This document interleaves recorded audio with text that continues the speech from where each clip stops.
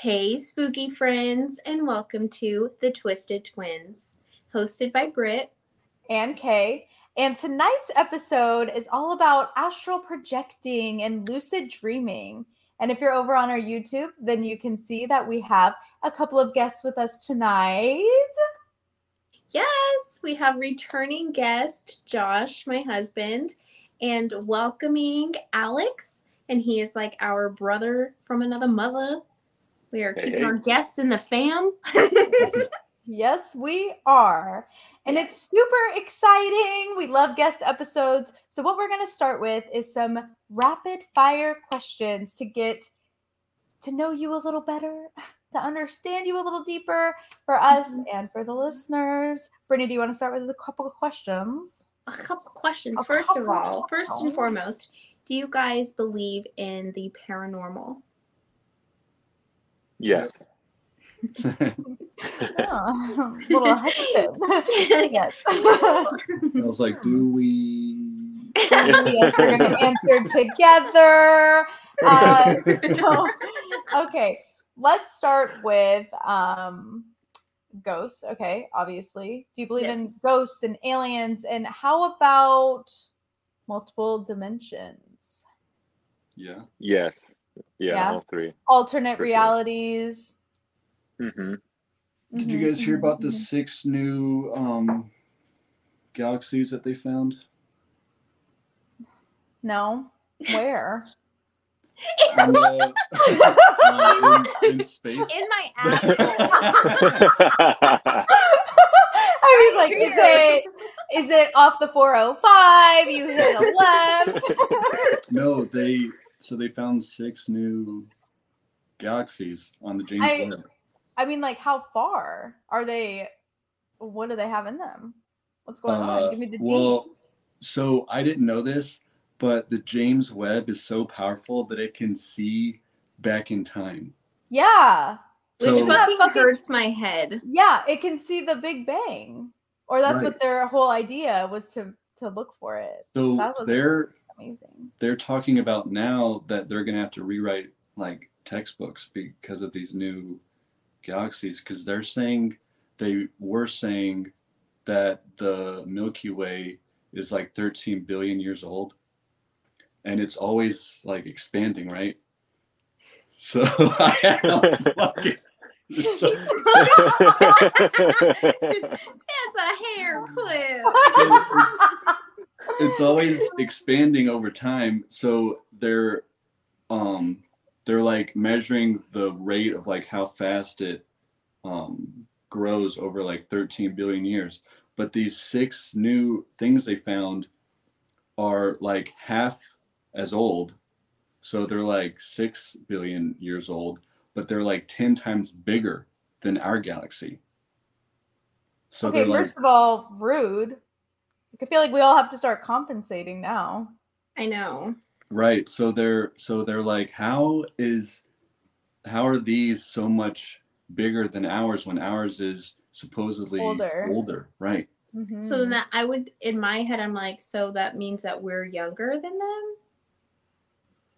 Not necessarily, because that's how far we could see out. So like when we look into the galaxy with those, they're using what is it called? A specific type of wavelength to measure, like not ultraviolet, but it's a type of wavelength that they're using to measure. They're not actually taking pictures like they used to with Hubble and stuff like that. Okay. So as the universe expands, things that move towards you have a red wavelength. That's why things look red in it, like in those images that they do get from like Hubble. The things that are red are moving towards us, and the things that are blue are moving away from us. So that's how they're measuring. But yeah, we're looking so far out into the galaxy now that we're actually seeing back in time, because light takes a certain amount of time to travel through space in a vacuum. Which they don't actually know the actual time, because we've always only measured the two-way speed of light. And there's some theories out there that says the one-way speed of light could be totally different. That's a whole nother thing. That's freaking crazy. Oh, it really messes with me, because It's overwhelming. And then I saw that, I think I've put it in some of our episodes before, like some of our alien episodes and stuff, where the universe is like moving, right? And then like our solar system, and our solar system is like spinning constantly. But we, as at least I did, I'm not going to speak for you guys, but in like grade school, you're taught, like, you make your solar system, you know, out of your little styrofoam stuff, and it's like, oh, you learn about it. And for some reason, I just assumed we were in a fixed position, Right. that we were not moving through space. And something about that just fucks with me. It just, I'm just not okay. Yeah, so like that. our solar system moves in and out of a clustered center of the Milky Way galaxy too. So everything orbits around the sun, but our sun actually orbits the Milky Way and one of the arms. So it's always moving in and out of a really clustered area. And we're moving back into that clustered area, the same clustered area that has caused like the moon to form when we were hit by comets and asteroids and stuff like that. So that's pretty scary too. And like, how far out can we even tell if something that massive was going to collide with us? I mean, like, they can try to be accurate, but it's all math. I mean, it's all shit. It passed me, but they use calculus and stuff to try to estimate if we'll come into close contact, and they get pretty good at it. Like, but there's always the smaller things get, the harder it is, and the more clustered we move into that area of the Milky Way, the more unpredictable it's going to become. And eventually, like, I mean, I think it's still going to be like another 10,000 years before we're in the thick of it again. But dang, yeah, we'll be around for that. Yeah. In our like 100th life. Yeah, it's like whenever there's like a meme or like a TikTok or something of when your teacher told you that the sun is going to explode in 40 million years, and the kid's like, no, like having a whole existential crisis. Yes. Yeah. I felt that way about the dinosaurs and the meteor. That one hit me hard. Whew. I know. Yeah. Okay, so after that big tangent, back to our rapid fire questions. So do you guys believe in aliens? Do you believe we believe in alternate realities? Mm-hmm. And life on other planets? Do you believe the weather balloons were from outer space? Whoa. No. No, not even a little bit. I know, because they're like UFO, and everybody. Well, and then it was like an alien sighting in Southern California, which is constant. Okay. Right. But then it's like, oh, Australia, this guy captures a video of an alien walking, like hitchhiking on the street. And then people were like, it's like a mentally ill woman. And I was like, I couldn't really tell. But I mean, that's like a whole freaky subject of, are we being visited by aliens as well as?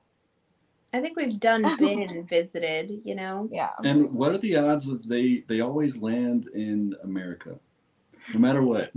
Fuck yeah. America. The narcissist. Yeah. But that's the same thing as like the Bermuda Triangle thing. It's like did you guys do an episode about the Bermuda Triangle? No, but I want to. Do you believe in the Bermuda Triangle? No. What if you look at like actual data about where like planes and ships have crashed, there's no correlation. Like, they're everywhere, you know. For some reason, people have just really focused on that area. And I mean, there might be like a higher volume, but not by enough to say like that there's like some kind of magnetic field that disrupts. Yeah, it's not enough to really. It just got famous because of all the oldest writings, like all the oldest accounts and stuff of that. So. Mm-hmm. We're gonna look into that. You know what? Do you think that the Titanic was really the Titanic? Are you guys on that side of TikTok? I don't have TikTok, but I've heard that. Oh, okay. Because the book that was written before, right? Yes. About that it could be like, I don't know. Anyways, more rapid fire questions. Okay. So, what is a favorite conspiracy theory? JFK one for sure. Well, which one? We have done 2. Did we do 2 conspiracy episodes? We've at least done the 1 conspiracy theory episode, and we talked a little bit about JFK. But he's got a lot of different conspiracy theories. I don't believe there was a lone gunman. That's just ridiculous. Lee Harvey Oswald was a horrible marksman in the Marines, and for him to make that shot is just like some pros back in that time using that gun that he had, the rifle that he had, couldn't make that shot. Well, have you guys seen where they say that it was the driver of JFK's car? Yeah, so I've tried to zoom in on that. I don't see the gun. The Zombruder film, they said that there was a glint in the guy's hand. It was his wristwatch, because they interviewed that guy a lot of years later, and they asked him like what, and he was like, well, I fucking, there's a commotion behind me, of course I'm going to look back, and he reached back as the second bullet hit, but it was his wristwatch that gave that glint that everybody said was a gun. I'm glad Alex knows everything. Alex answered every question. The Secret Service guy who like tripped and accidentally shot his gun, and his gun bullet just happened to hit JFK. I haven't heard that one, but that sounds a little far-fetched too. I mean, bullets do crazy things. Like when you look at ballistics, so like the gun that he used was a hypersonic round. Hypersonic meaning that it travels faster than the speed of sound. And so when it hits the body, it does all kinds of weird things, and it does curve, and like it is possible that it entered in the back of his chest, out his chest, into his arm, into his thigh, into the next guy's fucking thigh, out his ankle. Like bullets do crazy things, but it's all about the amount of shots that were fired at JFK and hit. It's like unbelievable. Sorry, Roxy's right here. That is crazy. The cool thing is there was this guy. Have you guys ever heard of Nostradamus? I feel like that sounds familiar. Maybe that's something that you've talked to us about. Probably. He was I don't even want to say what year he was around, but a long time ago, like 1,000 years ago, and he was a writer, and he wrote down over 2,000 predictions. And they think that he predicted Hitler. He misspelled his name by like one letter, like Hissler or something like that. He predicted the World Towers and JFK.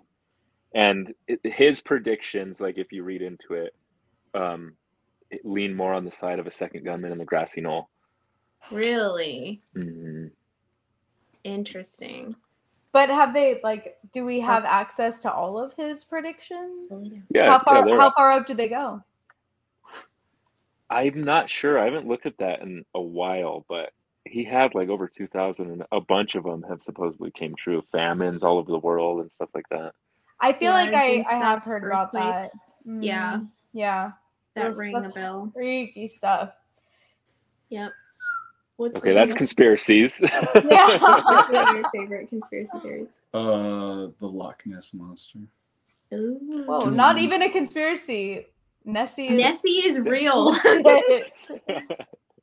You know what pisses me off is the amount of people that are saying Nessie is a whale penis. You guys seen that? Yeah. That'd be impressive. That would be the mammal with the second largest penis. Me being the first. You're so stupid.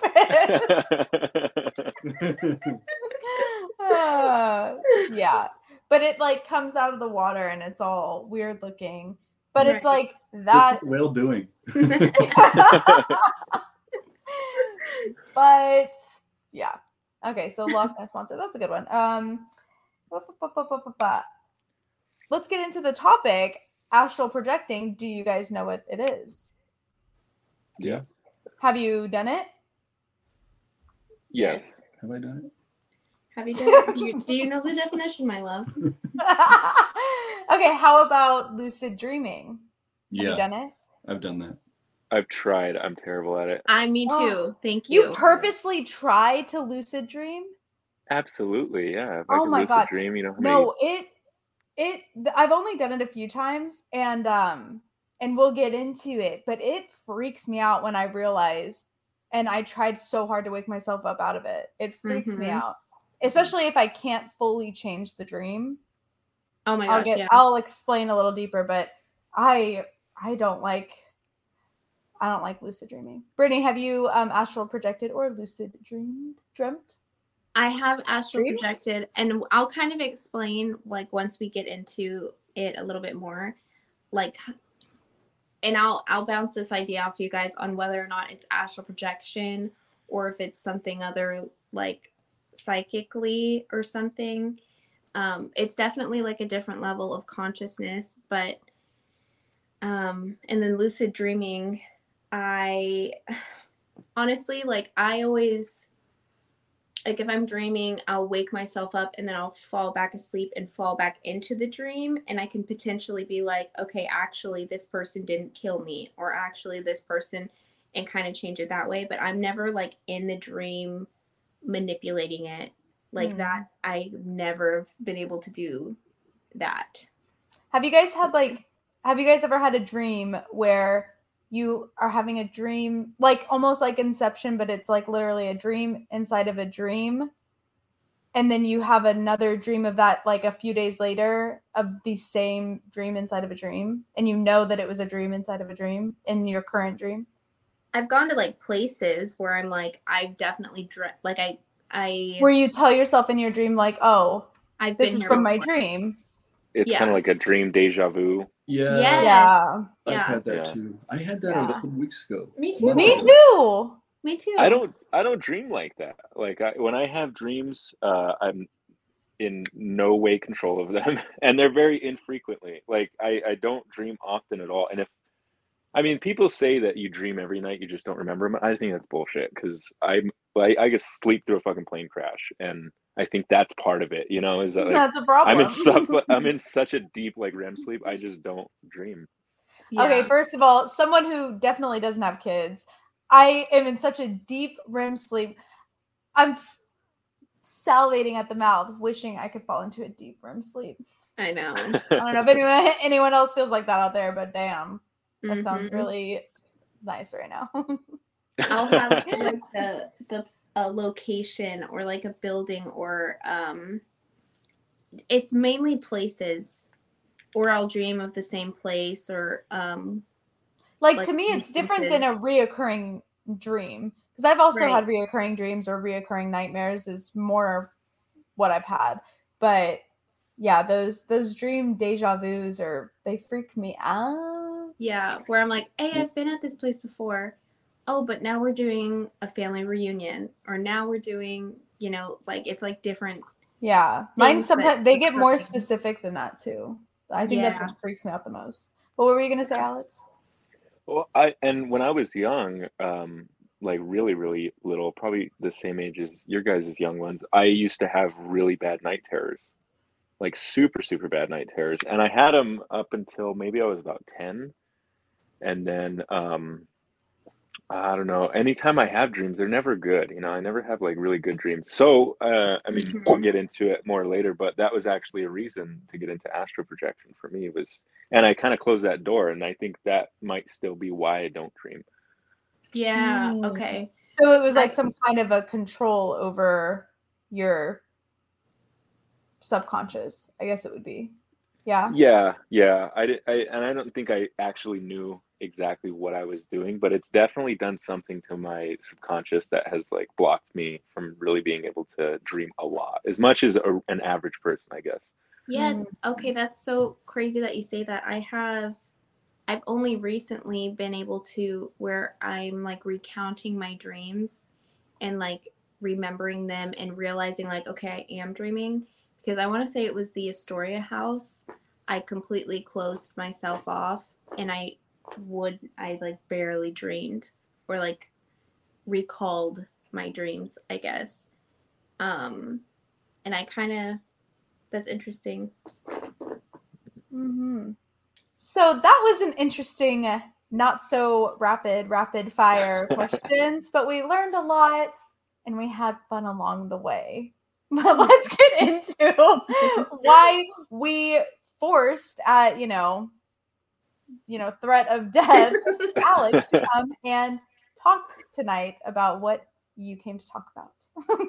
So yeah, I have, I guess, a little bit of an interesting background, not professionally, but more just personally in my life with Satanism when I was young. I had an incident happen in my life, not necessarily a near-death experience, but something that um, prompts me into looking for, as my mom always puts it, is power. I had like a run-in with a robbery when I was really young. So she said after that, it was like I was on a quest for power, and also just like kind of an identity crisis, really.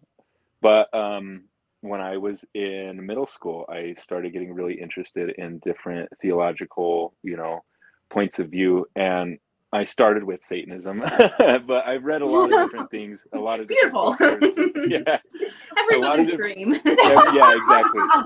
I would buy the book at Barnes and Noble, and she would throw it away every time she found it. But I would just keep going back. I probably got this guy like like they get a list of like royalties and stuff. And I'm like, wow, it's really spiking out of nowhere because it was all me. But yeah, so that was when I was seventh, eighth grade, and from there I kind of moved on to different theologies, Judaism, Islam. Obviously, I'm a Catholic now, so that's kind of where I stand spiritually. But I'm interested in all kinds of different things, and I think it's interesting on the astral projection topic is that there's a level of that kind of on every belief or theology, or so it's something, because all these different societies and religions and cultures and thousands of miles apart, they all kind of tap into that in different ways. And Mhm. it doesn't seem like it on the surface level, but when you read into more stuff, I mean, like it astral projecting, I think, is like the more common term for it and very defined. But even prayers and meditation for the East is like, well, you're tapping into something that is on a different plane of this existence that we all inhabit, right? So on the Yeah. scientific level, I like to think about it as like an alternate dimension, that these different religions and societies have figured out, but not had the word capacity or the science to really explain it. So that's where I'm at with it. I think it's all encompassing. It's all two sides of the same coin, and Yeah. I just kind of take a piece of every little bit that I've read and form my own opinion about it.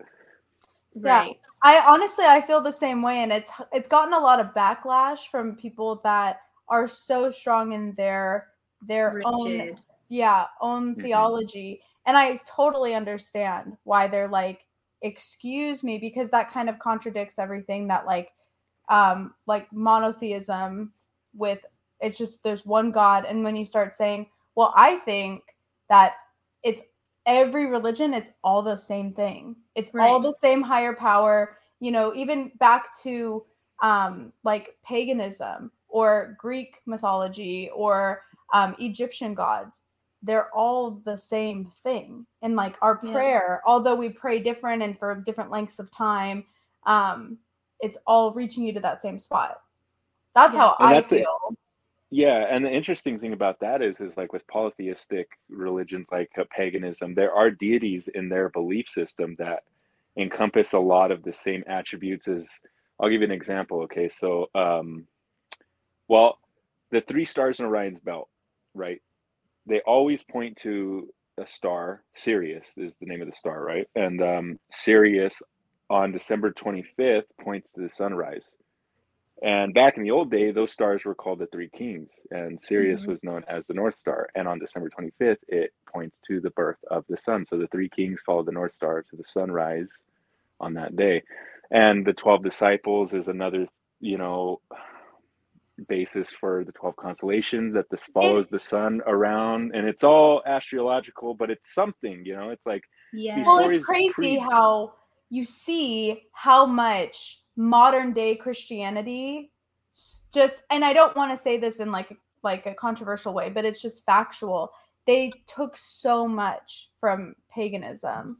that, 100%. yeah. Everything. Easter, Christmas, Halloween, although I know a lot of Christians don't celebrate Halloween, but even to Jesus Christ's birthday, I mean, there's records that saying he wasn't even born on December 25th, and it is all derived from the pagan solstice, the darkest day of the year, and then seeing the sunrise. Well, it's like even ancient Egyptians, like their main god that they worship is the sun god.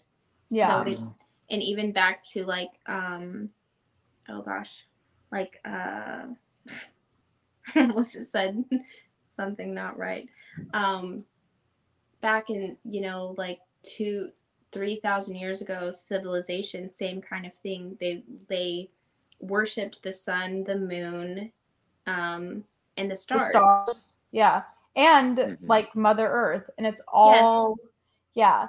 And but I was also like, I don't know if you guys were this kind of way, but I was a very like imaginative child too. Like I believed in everything. Like even now with kids, and they, you know, they're like, they come home from school and they're like, oh, you know, Johnny Boy said Santa's not real. And I'm like, where do you think Christmas spirit comes from, my dude? Like old Saint Nick, holla.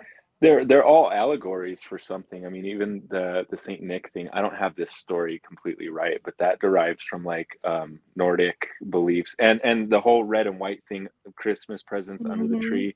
It's all kind of sounds like mushrooms, you know. That's the Christmas tree brought in your house. That's what paganisms do. You know, the Yule tide log. It's just like, it's crazy.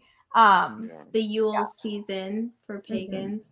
And all of them have something to do, and this is a good an interesting point back into like the higher dimensions, is like all of these religions have some kind of psychedelic ritual that they practiced to get to that plane, you know. So like with Christmas, I mean, there's like this there's this guy, he wrote this book called The Sacred Mushroom, I want to say, and it is all about connecting the parallels between Christianity and paganism and psychedelics. Honestly, actually, it's interesting because it's a good parallel to look at when you think about like I don't know, have you guys ever been to Catholic Mass?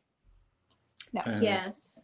So you know when they come down the altar with the frankincense and it's smoky and stuff like that. I think it's frankincense. I'm a bad Catholic, but the frankincense is you were a Satanist, so isn't Christianity all about forgiveness? But the frankincense is a cousin to salviadorum, which is a really, really like powerful psychedelic. You know, I don't know if it's psilocybin or what the active chemical compound is in it, but I mean, like if that's the case, you could draw parallels to Moses and the burning bush. And it being a form of a psychedelic that he was inhaling the fumes from and heard the voice of God on that another plane when he, you know, became high and level. Yeah. It's crazy. And we don't mean to offend any Christian, any religion at all. This is just a blanket discussion. And it's just interesting, and it makes you think. Even like we were talking earlier with the universe itself and the galaxies, and how we're rewriting English. We're rewriting history. America.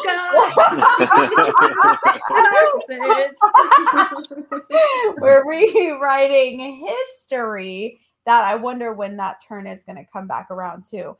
And then what really drives me crazy is when you think about every single war that has happened. And I know you both are vets, so it's like every war that's happened about religion, like it's the same fucking thing. And can you imagine like the gods or God or source or whatever you want to call it up there just looking down, like just killing each other over me?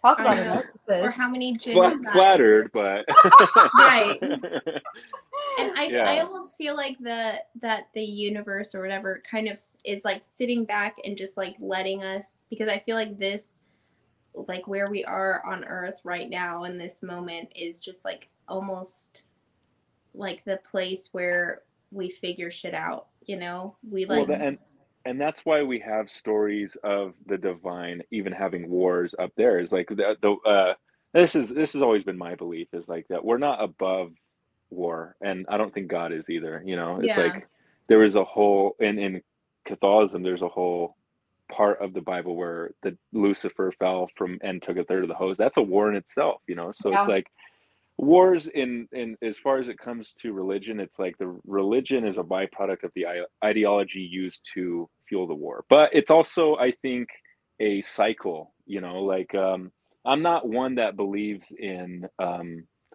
what's the word for it, like utopian societies and stuff like that. I think there's this good quote, I think it's Carl Jung says, if humankind ever were to find themselves in a utopian society, the first thing we do is find a way to jack it up. And it's so Oh yeah. true.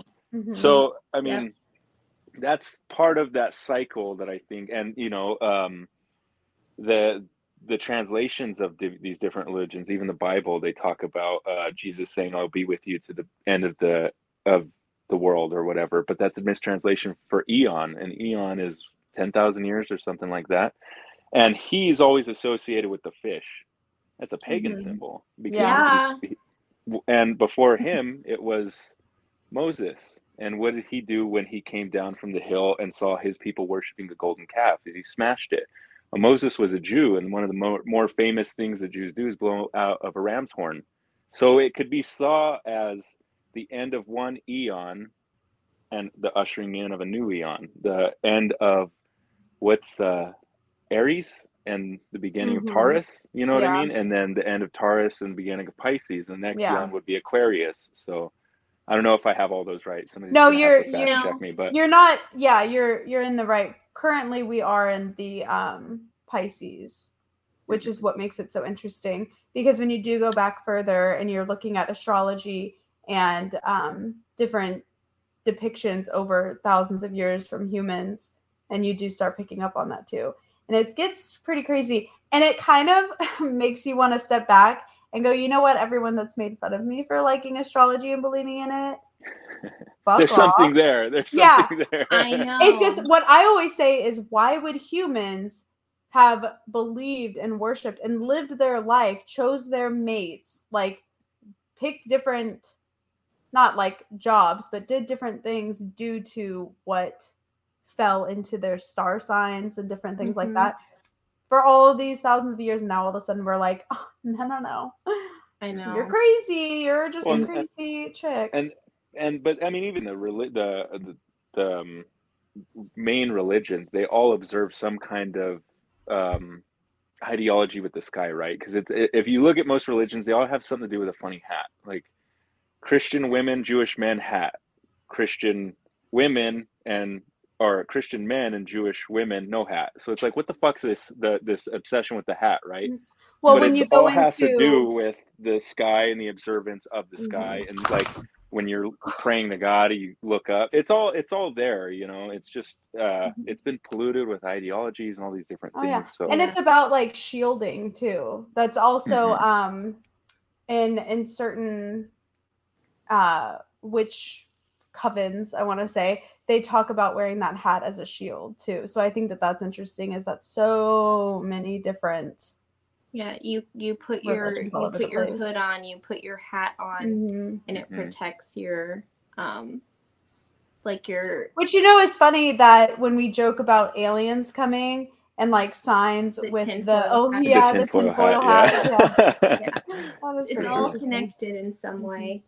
Yeah. We do say this a lot on our podcast, is how wild it is that over, thousands of years that humans have been here across the globe, that we all kind of had like the basics down for belief. Even though they are unique and different in their own way, we still have like the same core variables. And especially places like I say this a lot, like ancient Egypt and like the Aztecs, for instance. How did they know to build their pyramids in such a way? How did they know, even before them, where to build their sacred sites, like as far as like a ley line or a vortex? How do they know that stuff? I think that is just so incredibly interesting, and how like across the entire globe, people who could not like say pick up their phone and say, hey, we're practicing this religion and we're worshiping this person and we're doing it in this way, and then these people are like, oh yeah, us too. They were not, Yeah, they had no Right, means of yeah. communicating. They never met each other. They never traveled those distances, yet they still practiced very, very similar things. They built their structures in similar ways and in similar positions, pointing in similar directions, all calculating out similar things. And I know we've talked about the freaking pyramids, and like, okay, if by some crazy miracle they were, created by the slaves and the workers in Egypt. Okay, I'm so sorry, but I just don't buy it. I know. That's what I was gonna say. My conspiracy theory is that like a time traveler, an alien, a higher power, something explained to these ancient civilizations. Not only explained, but helped. Because those, like when we had our conspiracy or our alien episode, and we talked about how heavy one of those stones is. And we have all of these different structures that from their time when they were building certain things, where we're able to find the types of tools and equipment that they used, but we don't have that ramp. It would have to have been a 10-degree ramp that slowly increases every, and it would have to have been so long for them to be able, for a human to be able to have dragged that up there. The ramp would have been bigger than the pyramids. Yeah, not only that, but like, impressive. But not, like, where is it? Yeah. Like, that's where it's like, this doesn't, it's just crazy. And then the reasoning too, I think the common belief now with anthropologists is that the reason for the pyramids was commerce and to be the epicenter and like a big show of wealth, in those times. But it's like, really? We were kind of practicing capitalism back then? It's just like... Y'all don't think that like every group just had one guy that was a lot smarter than everybody else? Are you thinking that you're that one in this group of 4 people? Yeah, wait, what? No, just like Aztecs and every other group back then. Like someone was like really smart for their time and saying like, oh, if we want to climb up this building, it'll have to be at an angle and we're going to follow all of these same practices and same worships and rituals. It's like math. Everybody else. Once you figure out math, it's the same no matter what.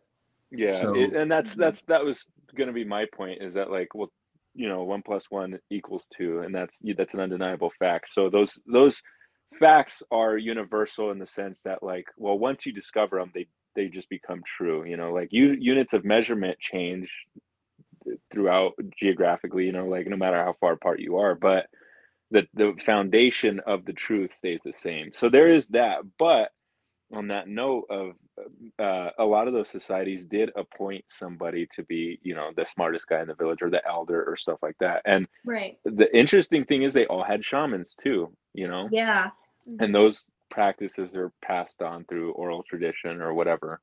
And that's the problem, is a lot of it was oral tradition, and that's why we don't know how the pyramids were built, because there was no written record of it that we have found or been able to interpret correctly. I'm hoping that the tombs that they just unlocked and all of the ancient scrolls that they have found in there, that there's going to be some sort of answers. That's kind of like been the archaeological rumor this last year, is that it's going to change everything about not only the timeline of ancient Egypt, but also who was in charge, what was going on. And I think they also found scrolls in one of the sarcophagi. Didn't they? They have all sorts of things that they're going to be like Alex, you look like you're about to jump out of your skin. What do you want to fucking talk about with this? I'm gonna be the naysayer on this one. Don't because that happens all the fucking. You know how many thousands of tombs they find like every. No, but this one is crazy. This one is crazy. How below the surface is this one that they had no idea was there for like the last 150 years that they've been excavating? It's pretty freaking amazing. Like the fact that they even found them, it is.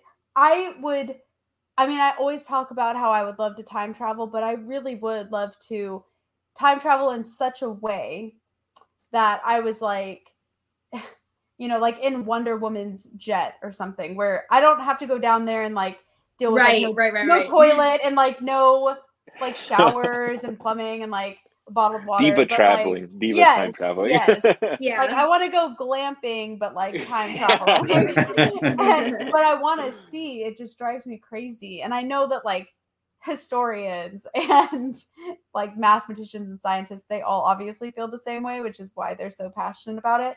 But it's like, it's crazy how the smallest thing can interpret and change what we've been learning as history. It's well, think about this. Okay, they just realized that the Milky Way is not 13 billion years old. Yeah. It could be a lot younger. So for all we know, he's stuck on this. Yeah, he really is. Fixating. He's like, I read this article, I can't get it out. I cannot stop. But I just realized this when y'all were talking about Egypt. Like, what if they like marked that wrong as far as like how long ago it was? They confirmed that already. Well, they can't. That's an interesting thing, because the only way they confirm that is through finding materials that you can carbon date, because you can't carbon date rock. It's going to come out millions of years old, right? So every time they carbon date something, it's been like a piece of wood that they found inside the tomb. But I mean, that doesn't really necessarily give them an actual, like it. And there's really no way. I mean, I think that's going to be one of the. That's why it's one of the seven wonders of the world, is because they'll never know how old exactly. They theorize that, like, what's that interesting time fact where they're like, Cleopatra is closer in time to the creation of the iPhone than she was to the building of the pyramids. It's like, oh yeah, well, or like the freaking. But what's crazy, because I'm gonna get you right back, Alex, is that our mother effing founding fathers didn't even know that dinosaurs existed. They knew nothing about. They didn't even know what a dinosaur was. Isn't that trippy? So when you do start digging, you do start finding stuff. Okay. You do, like, literally, they're going to open up a tomb that's another 150 feet down below these ones, and it's going to be like a different universe. And an alien's going to be like, hey, I built these. We literally just discovered Pompeii. Not even, when was it? Like in the early 1900s, discovered Pompeii, and how everything was literally preserved under volcanic ash, and like the way that they ran their city, everything changed. So just to piggyback off of Kayla's point. Yeah, it's true. And I hope they find something. And I think this is me. I really hope we find more about like their belief systems, not so much their deities, but like, and that's the same thing that like we're talking about, right? Is like their shamans. Like, I think that is way more interesting than pyramids, because like, what are we gonna do with the knowledge that we know about the pyramid? Like, we can build skyscrapers now. Like, who gives a fuck? I want to know about. I want to know about like their like day-to-day lives, like what the heck was going on. Imagine that point in time wasn't like thousands of years ago. It was actually only 500 years ago, but it was a different plane that eventually synced up into ours. Oh, like the Mandela effect. Oh, don't get me started on the Mandela effect. Dude. All the shamans all went into this higher level consciousness state, going back to the astral projection, and connected with some sort of higher being or higher power, or something that was alien, because I know Aleister Crowley did astral projection and spoke with aliens. Maybe they connected with someone and they were like, do these, build lists, this exact location, these, because there's the thing that like blows my mind is looking at the Aztecs and the ancient Egyptians, and how they're literally on the same like. But the Egyptians being way older. Yeah, right. Which is what's crazy is how were they not only so far in distance apart, but far in time apart too. It's freaking wild. Yeah. But the astral, that's a good. Revolution. The Industrial Revolution, like for thousands and thousands of years, like there was really no growth in like knowledge and technology. And then the last like 150 years, everything is just like Bam, boom, bam, boom, bam. boom, boom, boom, boom, boom. Yeah, Even like look at like the last 20 years. Yeah. It's crazy to see where we are 20 years Which is also, it makes me kind of worried because I don't exactly love the technology boom that we're in. I would rather go back to a more simplistic time, but that's an unpopular opinion, I'm sure. I think it depends. Like, I had an Apple AirTag put on my car the other day, and my iPhone alerted me to it. That is a technology that I really wish didn't exist. And also I'm really glad that my iPhone could alert me, and I'm really glad that existed. So it's a little give and take. Alrighty, so what exactly is astral projection? Anybody know the exact definition? It's pretty much when you're in a deep meditative state, or almost like a hypnosis state, and it's almost as if your soul exits your body, and you're like tethered to your body, but it's just kind of like that out of body experience is kind of how I describe it. What about you guys? I have the actual definition right here for you. Why didn't you speak up? I started to, and then you started going, and I just went like right back down. Okay.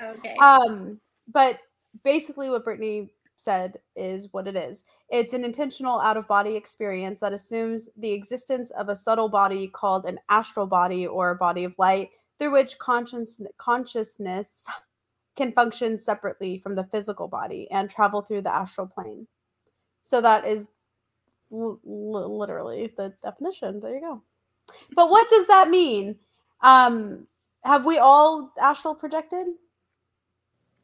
I have, yeah. Yes. Mm-hmm. You, baby? Yeah.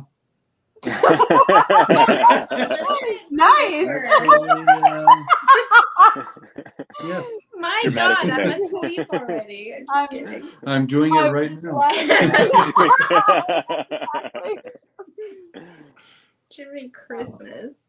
So I think there's two things there, right? So like I think the spiritual body is one, but then the acknowledgement of an astral plane, I think, is the important part, because I like to think of things like on a spiritual side, and then there's always a scientific side of that too. So I think the scientific side of that is, we know for a fact that there are different dimensions, right? And have you guys ever heard of Flatlanders?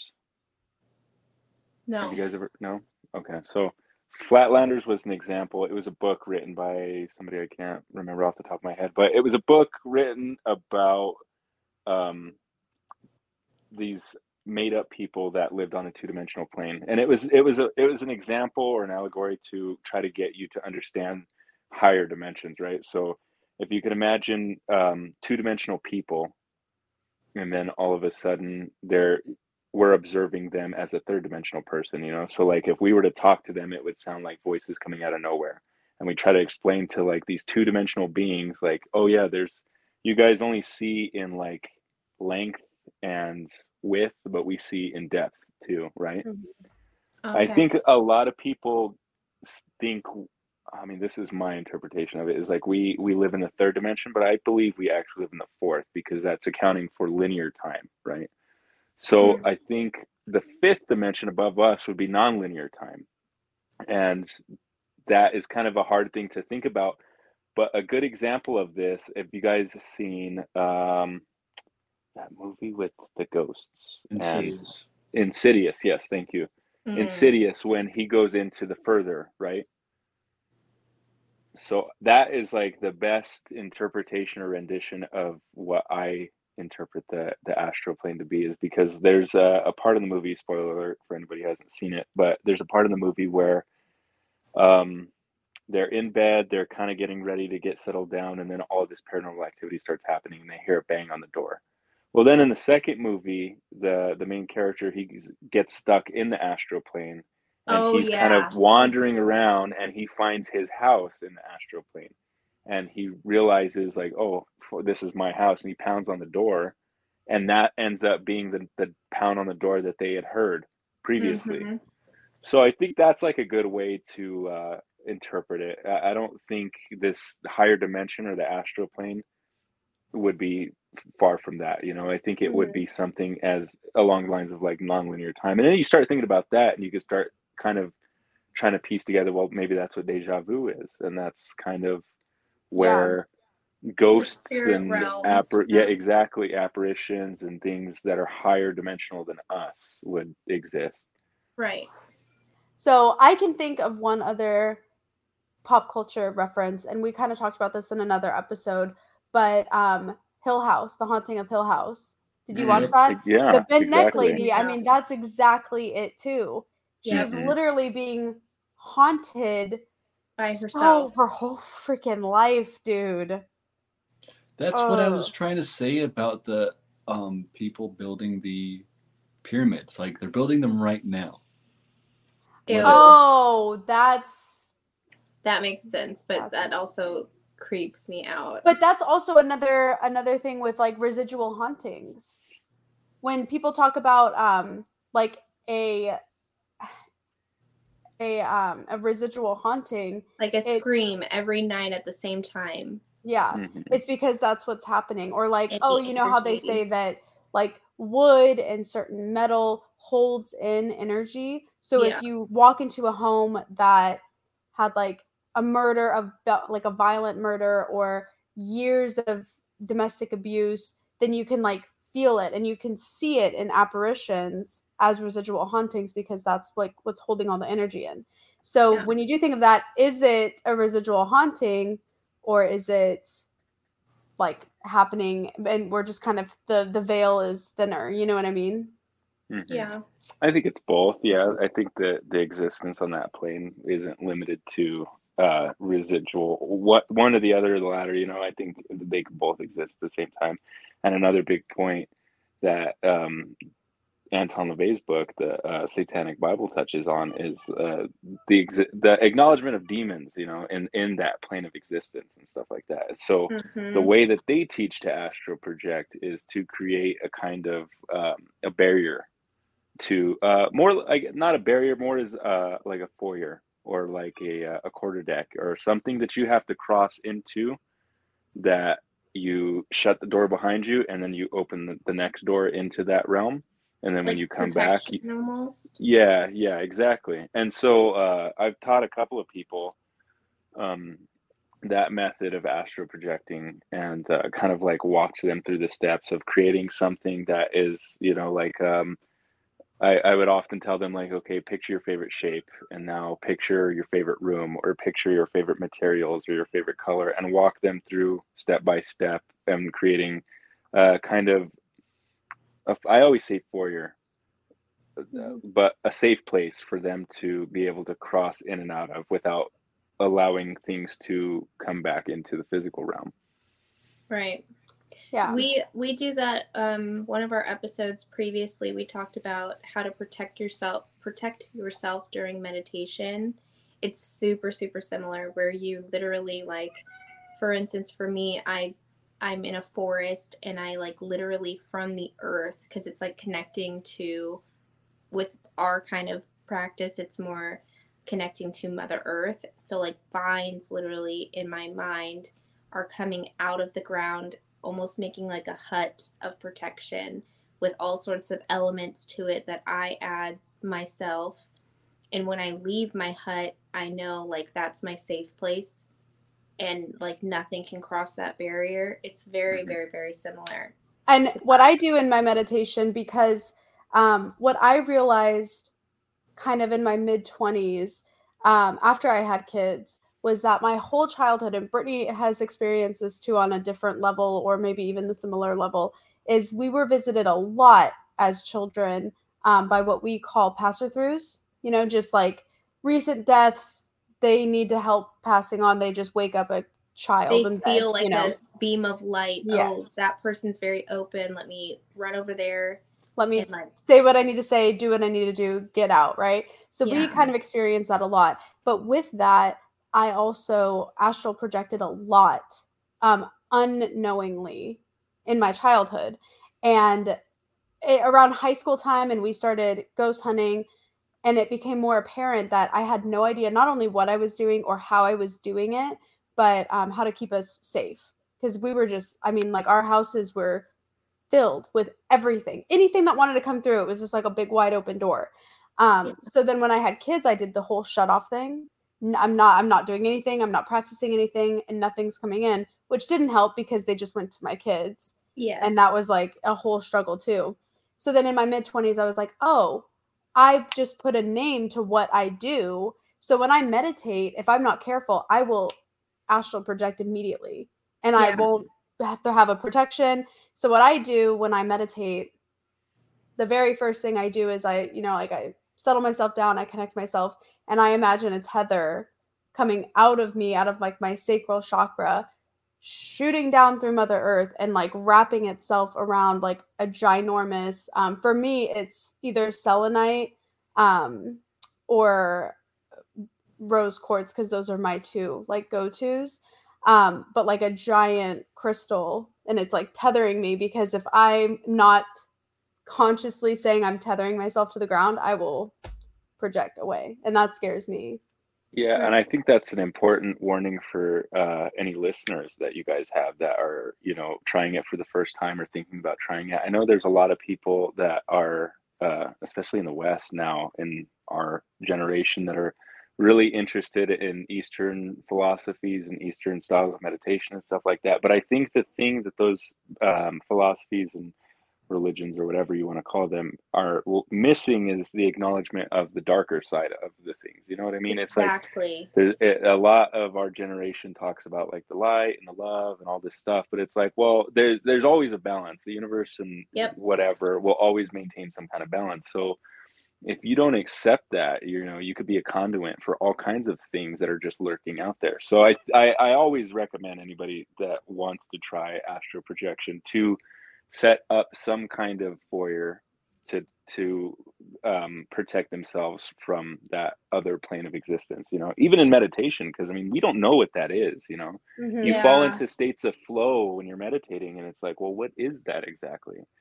And all religions have it, and like I said, like prayer is the same thing, and counting a rosary, or being at church.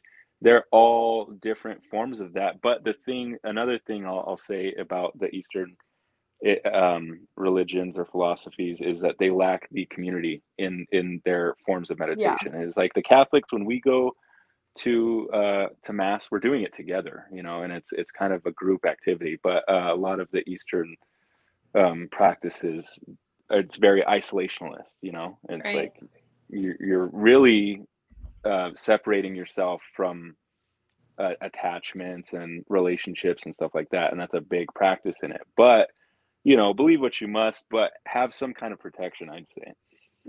Do you notice at all a fellow Gemini? Because I've been told that is one characteristic of Geminis also, is that we are literally an air sign, and it's so, I don't know if you experience it being damn near impossible to ground yourself. You started a lot younger than Brittany and I, so you might have a better handle on it, but it is like, and I think our jokingly, like, our ADHD brain is like to attest to that as well, is like we're air signs, and we are like, I physically have to envision myself holding on to the ground. Otherwise, even during a simple meditation, I'm gone. Yeah, absolutely. Even when I was spin. Yeah. Yeah, you do. You're not fun to meditate with sometimes. I know, I'm sorry. So our meditations, when we're doing a group meditation, and if you're loosey-goosey and you want to experience similar things together and astral project together, you're lessening down your barriers. And when you meditate with Britt, it's nauseating. You get sucked into this tornado, like her brain is wild. I will like, and it's the craziest thing because she'll wake up, like we'll get out of our meditation and be like, I'm so nauseous. Like what were you doing? And I'm like, well, I like lift off the ground and I'm spinning, like almost like do you guys remember that scene in Sleepy Hollow where Ichabod's mom is like in the garden and she's like spinning? That's like what I envision, because it's just like I'm like in this free space. And I don't know if that's more of like my meditative state or if I'm on a plane and I'm astral projecting. I don't really know. Yeah. It's hard. Yeah, I've felt the same way. It's like hard to tell sometimes where you're at with, and that's why I've never had a good relationship with meditation. But when I was younger and I practiced astral projection, I got really good at it. And then I had a couple of instances where um, I had like run-ins with things that I didn't encounters in that plane that I didn't like, and I completely stopped doing it. But to answer your question about the protection, because yeah, I agree.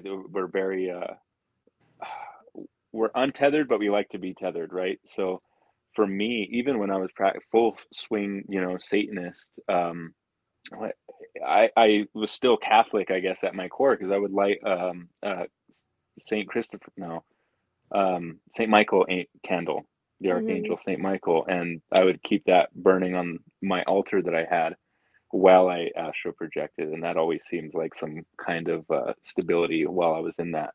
And even when I started to have really bad experiences in the astral plane, it always came back to that, because I had a Saint Michael candle on my altar in my room, the physical world, but also in my foyer that I had set up. It was also a Saint Michael candle. So when I would go in, I would light it, and then in my like foyer, I would light the candle and then enter the astral world. And when I was done, I'd come back, close that door, and blow it out. And that was kind of me, like, that's me shutting off the energy from that attracts anything, and that's it.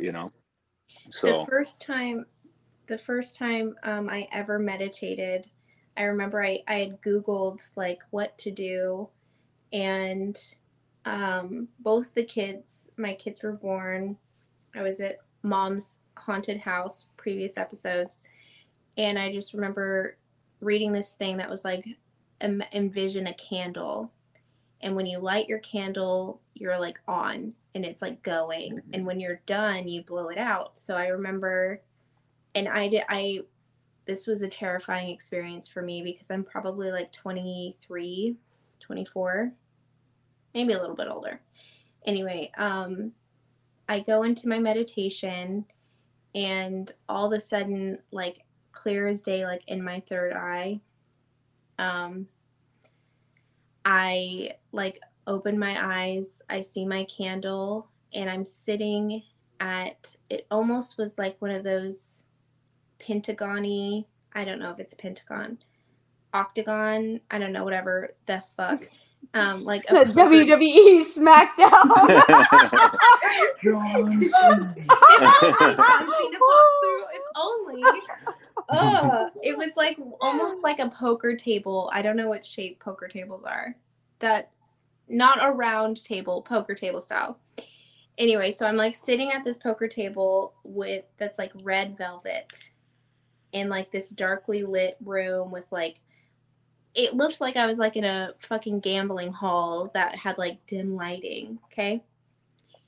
And I'm sitting there and I look in the middle of the table, and there's a spinning bottle, and every time the bottle stopped, it like my vision like turned to like a dark area of like almost like a dark mass, kind of, I'm going to reference a few things, kind of like in Spirited Away, when before like they come off the ship and they get like the whole outfit, they're like the shadows, kind of like a shadow, and I couldn't make out what they were saying, but it was like, and then the bottle would spin again and stop and land on someone, and they would be but it was giving me like, I was very scared, unsure of where the heck I had like wound up.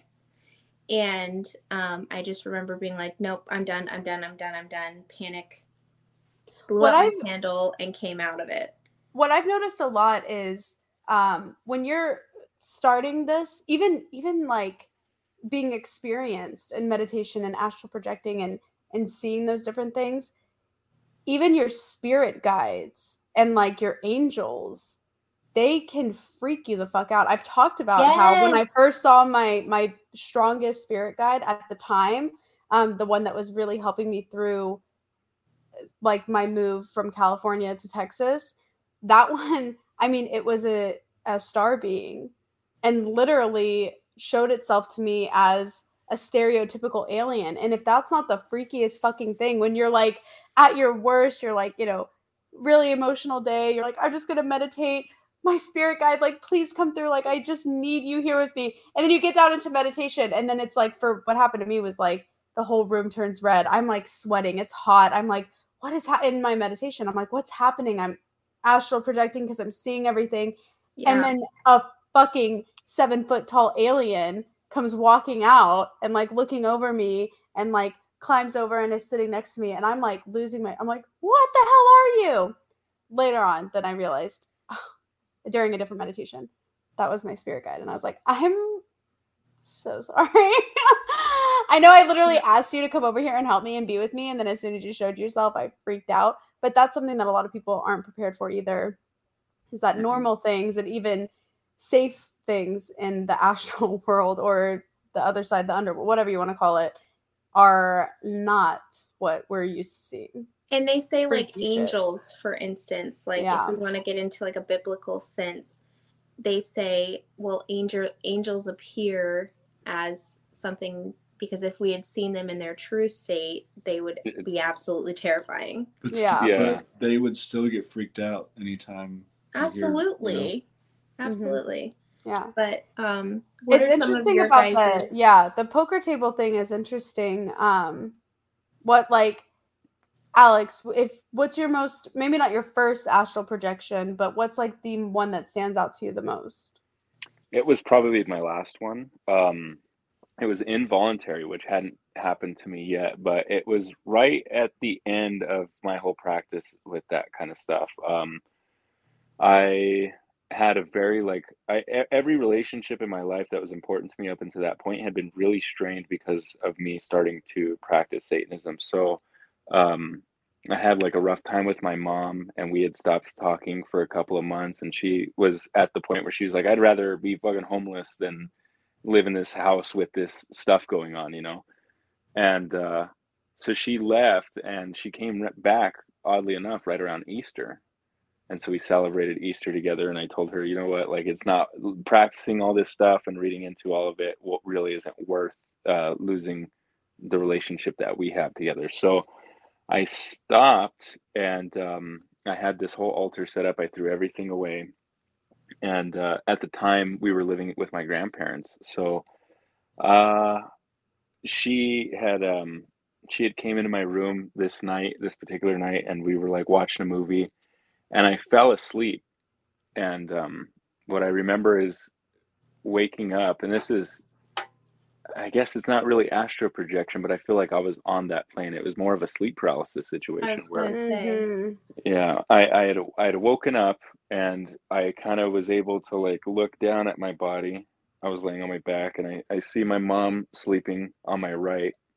And then I look over to my left, and every candle and like little statue of like an effigy that I had on my altar was there again, and all the candles were lit, and the whole room was just lit by candle.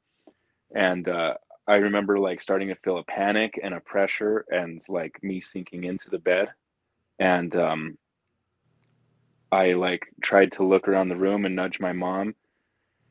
And then I don't think the candles stayed lit, but all of a sudden, do you remember those old TVs with the backs on them? When you turn them on, and they'd go ping, and you know the static would come on. I had one of those TVs at the time. That happens. The TV like flashed and did that, like the ping and the static. And as soon as that happened, I became paralyzed completely. And I felt this pressure and this presence on top of me. And I like looked with my eyes at the TV, and I saw a pentagram. of Baphomet, and that was it. That was the last one. I was like, okay, I'm done. And that was also what made me decide, like, I want to shut myself off from dreaming in that whole realm. And I think that's probably an explanation of why I don't dream so often too. Yeah. Yeah. That's terrifying. Yeah. When it comes to when you're the astral world and they fuck with your dreams and it becomes a dream astral projection sleep paralysis. That's only like happened to me a couple times. Door. Yeah, and who knows? It's all the same thing. And I've talked about this on the podcast before, but Alex, I don't know if you've heard about when the night hag, when she first showed herself to me. So I was at work. I worked the graveyard shift. I'm like mooling and booling with all my partners, having like I'm so, enthusiastic and like wide awake, drinking energy drinks, and then we're just like, oh yeah, we're like laughing, and then I just pass out, like unwarranted. And in that dream, I'm astral projecting, but right in this area, right? So in my dream, but no one else is there but me. And I see these three people, and it ends up being the night hag is controlling this whole scenario. And for what reason, no one is ever going to really know unless I get to have her on as a guest, which would be make our ratings go up. But her whole thing with that, which is what her thing is anyways, is that she wanted to scare me, intimidate me, hurt me, whatever it may be. And then we were fighting in that one, and then when I wake up and snap out of it, I was like, holy shit, and it had only been like 10 minutes that I was asleep. But this was a whole entire fight scene that had happened with her. And I ended up having that happen again. Same place at work, not out, same place at work, but it was happened at work, same situation. I'm like happy, laughing, whatever. Pass out for 10 minutes, have this insane dream. And then that was the first time that I was able to lucid dream. So, which is interesting that we're all talking about all this stuff at the same time. But it was an astral projection. It was one of my dream. It was a dream world to me. I was lucid dreaming because I was fixing it, and I couldn't move. So I think it was kind of everything together. And like you said earlier, I don't think that the plane is so one dimensional where it's like you can only astral project, you can only be dreaming, you can only talk to spirits. It's so morphed. You can do anything. Or you're just meditating, or you're just praying, exactly. or you're just in church. It's all of it's all of those things, Well, and, even sorry, you go. No, go ahead. Like now that we're talking about like the planes and the levels and things, I astral project when I'm doing mundane stuff around the house, which is when I'm driving, when I'm cleaning, when I'm just fucking writing a list. It's the weirdest thing, but same kind of thing. You don't even have to be necessarily like in a deep meditative state. Yeah. So you're at a whole other level than a lot of people that are just starting out. That's that makes sense to me too. Like if I'm I didn't realize it until we were like discussing our bullet points, and I was like, do you think this classifies? And Kayla was like, what the fuck? And I was like, well, I mean, it does. It's like a multiple daily occurrence, like happens multiple times a day. Yeah, and there's this thing that they talk about. I think it's psychologists have came up with this term called the flow state. Have you ever heard of the flow state? Mm-mm. So it's a graph that they made. It's a cool graphic. If your listeners get on Google and just Google like a flow state chart or like a flow state graph or something like that. It's this graph where it's like on the x-axis they have difficult, like a task, or what the task being difficult, and that's the level that it varies in degrees, and then your skill level. So like a low difficulty and a low skill level falls into like apathy, or like a high difficulty and a low skill level will fall into stress. But when the difficulty level is high and your skill level is high, you fall into what's called a flow state. And that's where people find themselves in meditation, is like the more you do it, the better you get at it, because it is hard. It's a hard thing to do. Mm-hmm. And that's kind of probably the state that you're finding yourself in, the part of your brain that you're accessing when you're doing those even remedial tasks. If you enjoyed them enough and you're good at them, and even though they're tough, you can find yourself falling into a state of flow. And it's the same thing as meditation or astral projecting or praying or any of those things. So that's kind of the scientific, psychological aspect of that. But I think that's what you're probably experiencing. Which is creepy, because even like in a lot of time, like I remember one specific time I'm like folding laundry, and I'm not necessarily astral projecting, but I'm kind of in that, like, I don't want to say like meditative state, but I could hear like more of like the paranormal side was, I was more aware of it and actually hearing like my name in like a message. And it's kind of relates to that. What were you going to say? Like when I'm driving to work, and then all of a sudden I'm like, what the fuck happened like in the last 10 minutes? That is the freakiest feeling. Yeah. Really, when you're like, you're zoned out, but then, and you can't even remember. Like, Right. What was that? A red light? Was that a green light? Have we been going with the flow of traffic? But what I have been, because I've been trying to make myself more aware of those situations when they happen, because they freak me out so bad, that I notice that if something does interrupt that flow, which is like the perfect like term for it, like the light turns red, then that's when you snap out of it and you go, oh, okay, I can't be just chill anymore. But it's freaky. It's freaky how many people are doing that on a daily while we're all driving. Right. And you know what's weird about that is that there's studies that suggest you're a safer driver falling into that state of like apathy, because it's a low skill level, because you've been doing it for so long. On the same route and that it could you take get every day. Yeah, exactly. And if you were to try to become conscious during your daily drive, you'll notice it gets a lot fucking harder. Like in a weird way. It gets so stressful. You're so hyper aware of everything. That's what backseat drivers are, you know, is that they break you out of that state of apathy where you can't fall into autopilot, and then it's not easy anymore. And you get stressed. And that's when you get so pissed off and you're like, stop backseat driving me. Exactly. Yeah, that's pretty. We just like, you know, in How I Met Your Mother, the glass shattering episode. Yeah. So, Josh, have you ever astral projected on purpose or not? Well, I was gonna say no, but then hearing y'all talk about it reminded me of when I got my MRI. It was my first MRI. So it was like 35-40 minutes long. And before I got in there, the guy was like, there's going to be a lot of loud noises that sound really scary, but you just need to like lay there and not move. And I'm like, all right, fine. So I like lay down, and they like pushed me in there. And he enjoyed it, which I was like, sir. I didn't enjoy it, but sign me up again. No. But, and then I start to hear like all the, you know, like bangs and all that shit. And I was like, oh, it just feels like I'm on the boat. Like it's those same noises, right? Like catapult shooting, planes landing.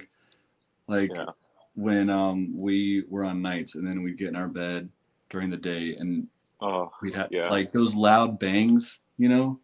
When I said I could sleep through a plane crash, I fucking meant it. And I know. But no, that's true. So I'm like laying there, and you know, the loud bangs and everything, and I'd say like from minute 0 to minute 7, I was like, this fucking sucks, and it's gonna take forever, you know? And I'm just laying there, and I'm just like thinking, and you know, brain's going off on tangents and whatnot, and then I was starting to get like flashbacks of like being on the boat, and I'm like laying in my rack, and just like thinking about laying in my rack.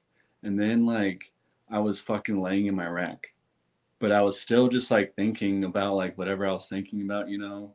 And it was like Steve was right next to me, and you're fucking under me, and You know, I got my word. I slept in the bunk below him, just for clarification.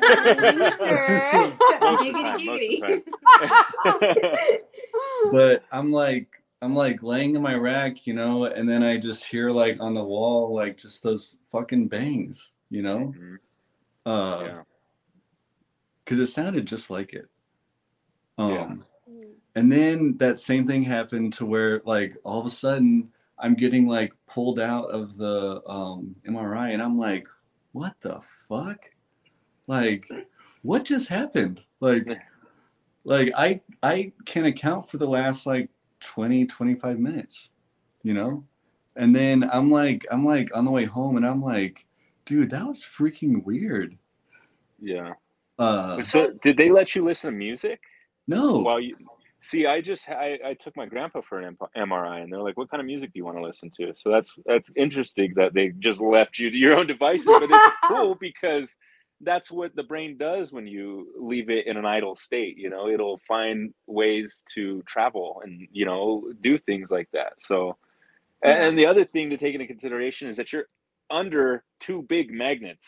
Like you're in between two massive magnets, bro. That's why you can't take your phone in there. It'll drain your battery. Or if you have something metal in your pocket, it'll fucking stick to the wall of the MRI machine because it's creating this huge magnetic wave to read your brain functions or it's whatever. Like sitting on a vortex, practically. So I mean, magnetic field. It probably helped you fall into that state of for astral sure. projection or flow or whatever you want to call it, but that is what it was for sure. Yeah, and like not moving either, because they like say like you can't move at all. Yeah, and like normally I would be like tapping. Yeah, or something, but yeah, I was just laying there. You should try meditating more because you are a very fidgety person, and you do. I can't count how many times I've like been like, Josh, and you're just in a whole nother dimension. I know, all the time. Let's just watch this back and just exactly. But I'm fucking gone. But no, not actually. But yeah, the lucid dreaming. You should. Well, before we jump into lucid dreaming, I want to talk real quick about the first time I purposely astral projected. But Josh, you would be wild because like when we've all meditated together, and yours was so like you think that you would be very ADHD, but you are so focused in your meditation. Oh your my projecting gosh, would be wild. We've meditated together and we've literally connected in our meditations. He wasn't even there. Autopilot. Well, he was gone. He was fucking. I was like, here's a cardboard. Cut out. Josh. So focused, Josh. Like I can't even. Hello. Yeah. No, but the first time I ever purposely astral projected, I was meditating with a friend of mine, and we were like, let's try to. And we were in different places. This was like over the phone, and we're like, let's try to meet up in the astral world, which kids is scary if you don't know what the fuck you're doing. You know, you don't know where you're at. And it took all of 30 minutes for us to actually connect. And this is someone that had experience astral projecting on the regular, and but I didn't, and it was really wild for me because I went on a wild ride, let me tell you. But one thing that freaked me out the most was I was going to places that I had never been before or places I had been before, like you on the boat. I obviously didn't go to the boat, but I went to places that I had been before. And but one place that really freaked me out, kind of like your poker table thing, was a train station. Now, I have never been on a train before, like not even like a subway or something. So it's weird that would be a place that I would end up. But there were all of these people here, and it was just like the Spirited Away one that you were explaining. Some of them were more solid though, like me, and we were just walking past each other, and the murmuring was wild. And there was all this like fog or smoke from like the train, I'm assuming. And I was stuck there for a minute, just like pacing and like walking and like running into people and like, oh my gosh. And then I finally got like yanked into the location where we were trying to project to. And that was like me trying to like explain that to the person. And then after we got out of the meditation, and I was like, dude, like this is where I was. It was freaking wild. And I had Googled it for a while, and a lot of people, that's like a stereotypical place where people go in the astral world. It's like that's literally described by a lot of people as a train station before you take off to where you're supposed to be going, and it's weird. I don't know if you guys have ever seen it, but it freaked me the fuck out. Alex, what is that one practice that it's not astral projection, astral what? Templing. Yeah, so that's a Templing. form of astral projecting that the Satanist practice to. So he explains it in the book as a safe place to practice Satanism, because it can like exhibit fucking A, like it ruined a lot of the relationships I had in my life. So that was a tool that he had kind of came up with for when you start getting into doing rituals or whatever, you could do them in the astral world instead of on the physical plane. So, Oh. but it also has to do with setting up that foyer. Yeah. Okay. Or a temple, as he would say. Yeah. When you guys astral project out of your body, not necessarily to a certain like beam location, do you ever see your face? I never see my face.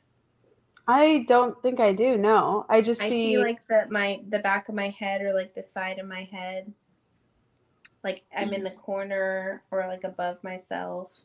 I don't. When I used to do it on purpose, I never saw myself at all. But I did it a couple of times when I was really, really young. One time when I was just sleeping, I remember as a kid, and I always thought it was a dream. But then, learning more, I was like, oh, I was definitely astral projecting, because I was kind of like out of body experience, floating and observing the entire room and seeing myself sleeping. But then another time that's interesting is I had a relative, my auntie's husband was passing away, so the whole family was in the waiting room hospital, and this is a story that's recounted to me. My family says that I kept looking up and saying, "Where's he going? Where's he going?" The only thing I really remember is hospital wheels, like the gurneys, rolling down the hallways. That's like, I wasn't in my head. That's what I kept seeing, and that's the only memory I have of that event. So wow, that's really cool. That is cool. Oof.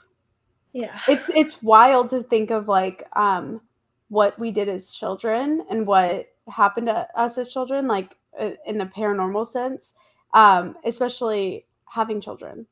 I know. I was just thinking that. Yeah, because when I really freaked out, when my oldest, he wasn't even speaking yet, but he started speaking Spanish. And although Spanish is our first language, like no one in our family or house or anything knows how to speak Spanish. And like the only thing he would watch, girl, relax. And the only thing that he would watch at the time on TV was like Frozen on a loop, or like The Lion Guard. So he wasn't, you know, exposed to it at all in any sense of it. And then I went to a psychic fair and I had a reading done, and this lady was like, "You have shut yourself off so much," and explained that that the passer throughs were they're still coming to me, but then they're like, "Oh, this bitch isn't listening to me," so they go straight to your kid.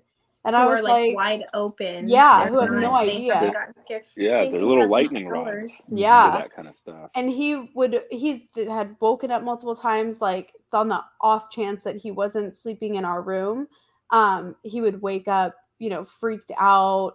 He started speaking Spanish, which was wild. And she said that was something that, Spanish speaker spirits were coming to him. And that's where he was picking it up, which was super cool. And she said that her son went through the same thing when he was a baby, and he started speaking German. And that's when she was like, oh, I gotta focus more and have them come to me instead of him. Because a similar thing, because the meditation poker table thing happened, I want to say it was like the summer before we moved into the Astoria house. And I had like really closed myself off. I was like, I don't want to experience any of that like paranormal stuff again. Like, this is so scary.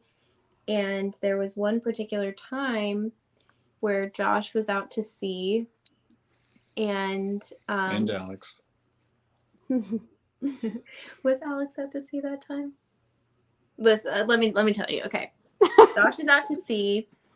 I am taking melatonin every night because I'm like can't sleep, and I feel like paranormal stuff is happening, but I'm not like into it.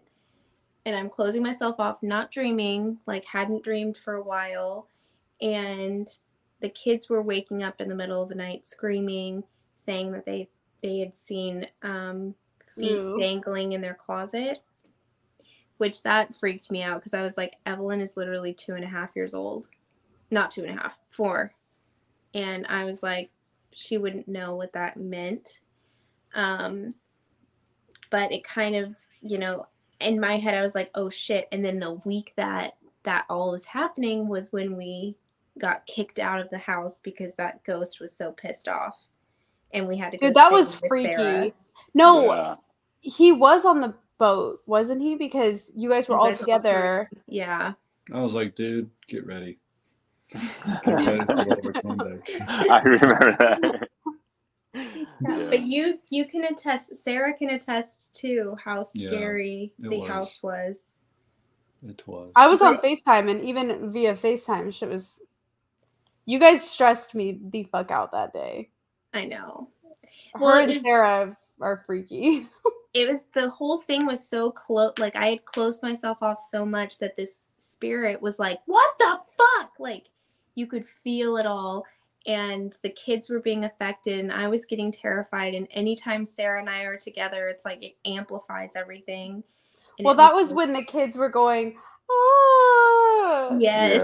Yeah. And the back door unlocked and flew open, and we're like, holy shit. Yeah. My school stuff gets thrown across the table. Like, good night and goodbye. Yeah. I'm out. Goodbye. Goodbye. Oh. A similar kind of closing off thing, tangent. It is. And more importantly, if you're going to be doing stuff like this, make sure you understand how to protect yourself from stuff like this. Protection is key. And another side note, I know that Alex, you have a different, deeper side to more negative spirits that you run in with.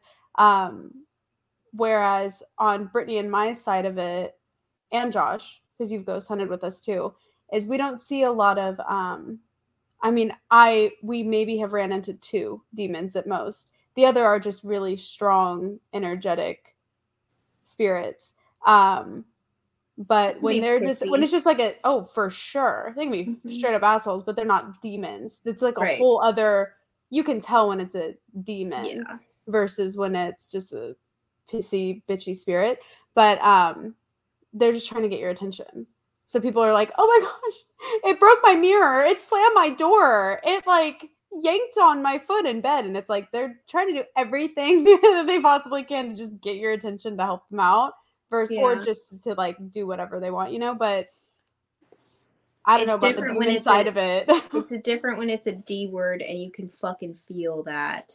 And evil. You know what?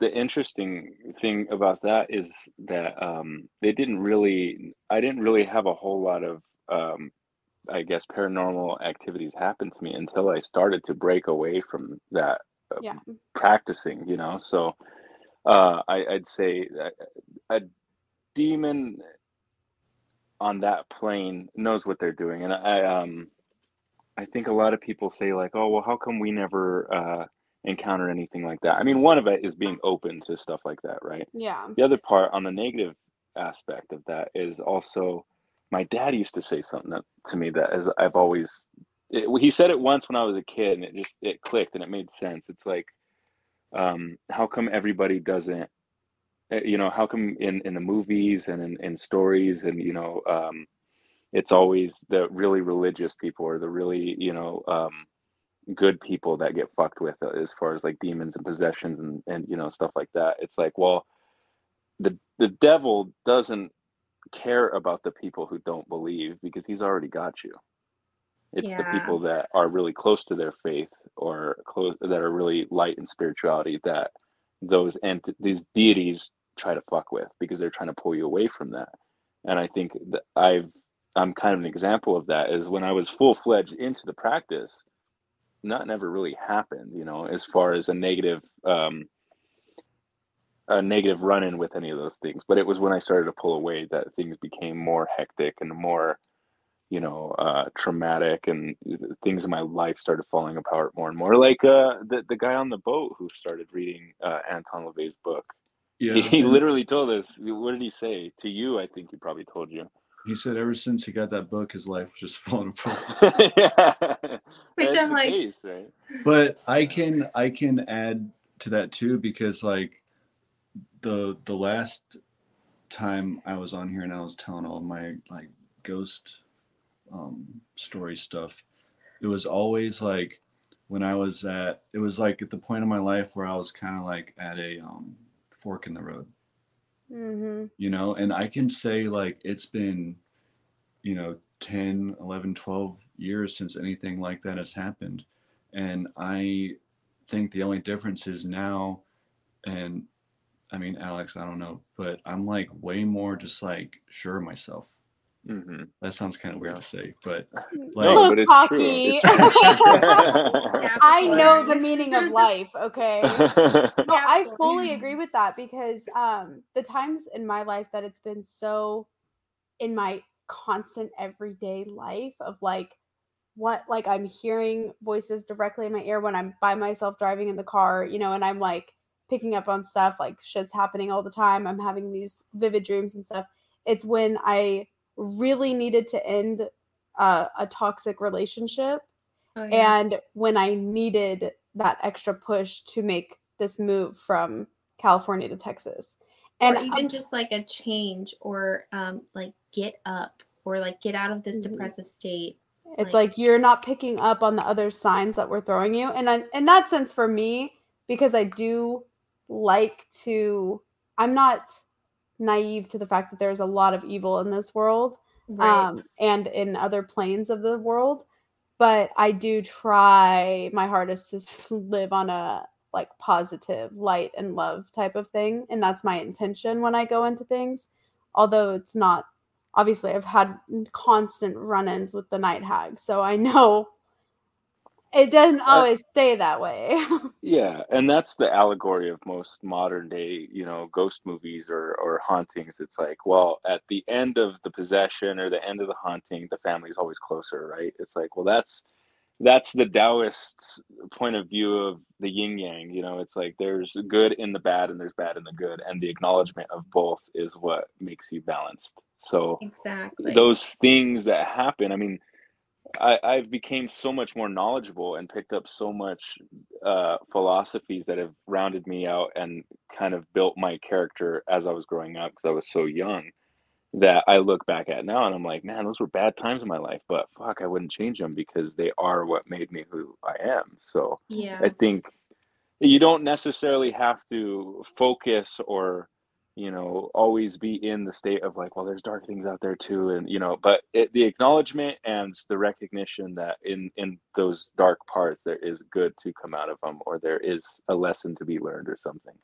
Exactly. It's even like when I'm reading tarot, and I've noticed this a lot with like the TikTok tarot people. Oh, that's quite a tongue twister. TikTok tarot people, is that they not all of them, but a lot of them they'll pull the Tower card for someone, which is like like your life is about to completely fall apart. Like this is the most negative card. It's horrible, blah, blah. And I've talked about this on the podcast already before. So I'm sorry, listeners, if you're like, this bitch, shut up about the Tower card.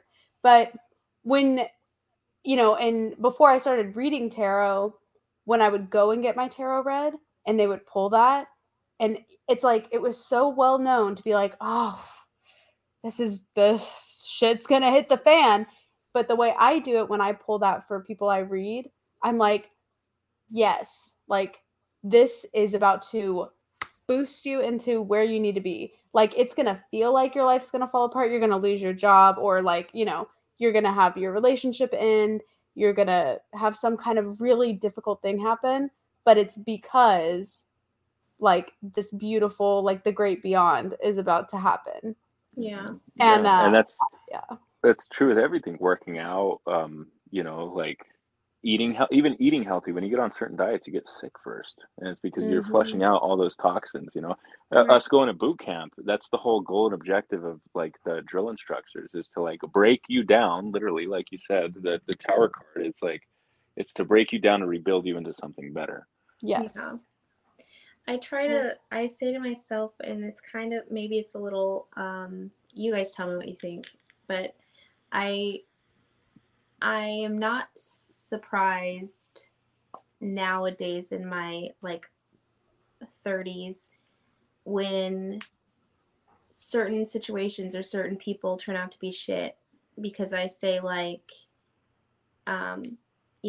what really sucks is that this world, like our realm, has a lot more bad than good, and finding the good in things is like what overpowers the bad, because I wholeheartedly believe that the world that we're in right now is that way.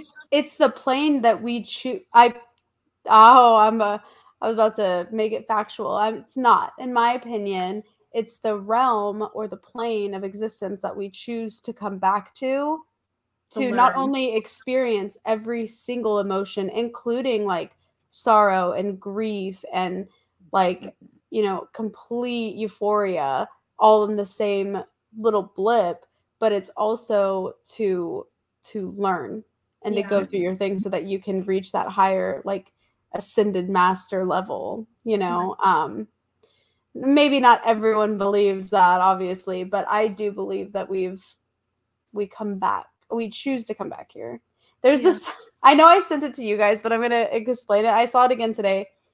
It's a TikTok, of course. When do I ever not talk about TikTok? But it's this lady holding her newborn baby. It had to have been like maybe a few weeks old. And she's holding it up like this, and it like moves forward. It like sits itself up, which is uncommon for babies of that age. And then it goes like, ah, like a human, like an adult scream. And then it like falls back down and it's like, wah, like a baby. And then it cuts to this chick and she's like, where'd that fucking new technology baby come from? Like sitting up on your own, like screaming a real scream. And it's so funny to me because the first thing I thought of was like one of the first comments I saw. And it was like, that baby just realized that it's coming back to Earth and has to live a whole other life here again. It was like, God! Like sits up and is like, what the fuck am I doing back here? And then it's like, oh, I gotta be a baby. Anyways, that's when I saw that, I was like, that's gonna be me if I don't learn all my lessons here this lifetime. Yeah. But it's a great time to be on Earth. It is. There's so much beauty and there's so much to be had, Yeah. And it's like, even though I do feel like there is a lot of negativity here, there's good. You just gotta unearth it, or like under this rock there's good stuff, or metaphorically speaking. Yeah. And in the world, I mean, we go through cycles anyway, and it's part of that balance, it's like that cycle. Everybody's heard of it. It's I keep hearing it all over social media. Strong times create, or hard times create strong people create good times create weak people create hard times, and hard times create, it's that cycle of you keep hearing that on social media. That's something our dad says all the That's time. a thing. It's like a common. No, I know it's a common. I just haven't seen it, but I have a weird algorithm, so it's like the pride cycle. Clearly, yeah, pride cycle, something like that. Yeah, but it's so true. Oh yeah, and you wish you could tell yourself that you're gonna stay in a level of like humility, like I'm just going to be humble and like take everything, but you're always going to get back into that cycle. That's like, yeah, it's I mean, we've said it nature. like several times, the yin and yang, it's that balance. Yeah. You can have like the road Crazy. rage. Road rage, flip somebody off, say like, go fucking pop a tire, but then be like, you know what? I don't know where they're going. I wish them well and to have a positive day. That's been like the hardest thing for me when I first started driving. Side note, major tangent. I had the worst road rage because of that, flow diagram. I was unskilled and it was high stress. But then it's like I went into and so I would like have major road rage and be like, fuck that guy for doing that. I still have road rage now and then. But like if someone like flies past me now and like cuts off and takes off and I'm like, their wife's in labor in the back seat. Even if it's not true, I'm telling myself that like they just got a call, like their kid's on the way to the hospital, like exactly. Because I don't want to emergency, get there safely. Because otherwise I'll be like, you piece of shit. Yes. And so it's like, no, I'm gonna be like, you know what? For sure, like it's they just robbed a bank and they've got to get. I know, right? Yeah, but let's talk about lucid dreaming. Lucid dreaming. That's straight up Inception type shit right there. Yeah. I think. Who is I'm not the expert on this at all. Me neither. Me neither. Have you guys ever Did you say I think I am? You have to I've got a lot of I'll take it over. experience. He's got a lot of experience. He's got a lifetime of knowledge. Lifetime of knowledge. Have Brittany and Alex, have you guys ever lucid dreamed? Lucid dreamt? Dreamt? I don't think I ever have. Oh, well, you don't dream that often either. Right. Makes sense. I have it's kind of like a cheating lucid dreaming, I think, where if I'm having like a very scary dream or a vivid dream that's like made me emotional, so emotional that I wake up, I'll fall back asleep and fall back into the same dream and be like, no, this actually is not going to happen. It's going to be like this. But then sometimes what? Mine, I was like, what's crazy is that's the only time I can't lucid dream is when I wake up overly emotional and then fall back asleep and you're back into that dream. I can't change it. Oh no, like if I'm woken up by like I remember like I was like 12 when I had this dream. I've told you about it before. We were in my dream on a road trip, stop at a truck stop. We go to use the bathroom and get snacks and stuff. And Kayla's missing. And I'm like, where the fuck is my sister? Well, I'm like 12. I'm not saying fuck, but I'm like, where is she? Where is she? And I go to like a freezer because I just had like this feeling to look in there. And Kayla is dead inside the freezer. And I'm like, and I wake up and I'm like bawling my eyes out, like crying in my sleep. And I'm like, oh my God. And then I fell back asleep and I was trying so hard to get it to like where I'd open the freezer and she wouldn't be in there, Mm-hmm. But it's like instances like that, or I'll wake up and be like, I didn't have a weapon. Like, oh my God. And then I'll fall back asleep and I'll open a cupboard and there'll be a weapon there. Or I'll be able to run away. But it's very rare. I've only just recently been able to actually like lucid dream, like legitimately I'm in my dream and like something's happening and I'm like, no, it's not. And like I've only just recently, and it's not every dream. I wish it was because I've been having some funky dreams lately, but it'll be like a random dream. And I was saying this a little bit earlier when we were off the record. And I'm going to say it again, but where I am having a dream inside of a dream and I'm aware of both instances. And then like a couple days later, I will have another dream about those two dreams. And it's like all connected. And we kind of, like Alex, you had said like, oh, it's like dream deja vu. Yeah. And it's like, it really is. And those are the moments where I'm able to really lucid dream and like pick and choose, like cherry pick what I want to happen. But I can't do it all the time. Yeah, it's freaky. Did we talk about this on the air or off the air? I can't remember. Because I'll have the deja vu of places or like locations, but it'll be like a different scenario and I can't change anything. Like it's almost like we've talked about like this the spirit jail we've gone to before. It looks the same to both of us and even look the same to Lexi, and we would experience the same things. It's like returning to a dream place. Yeah. But I've never been able to change or alter anything in my dreams.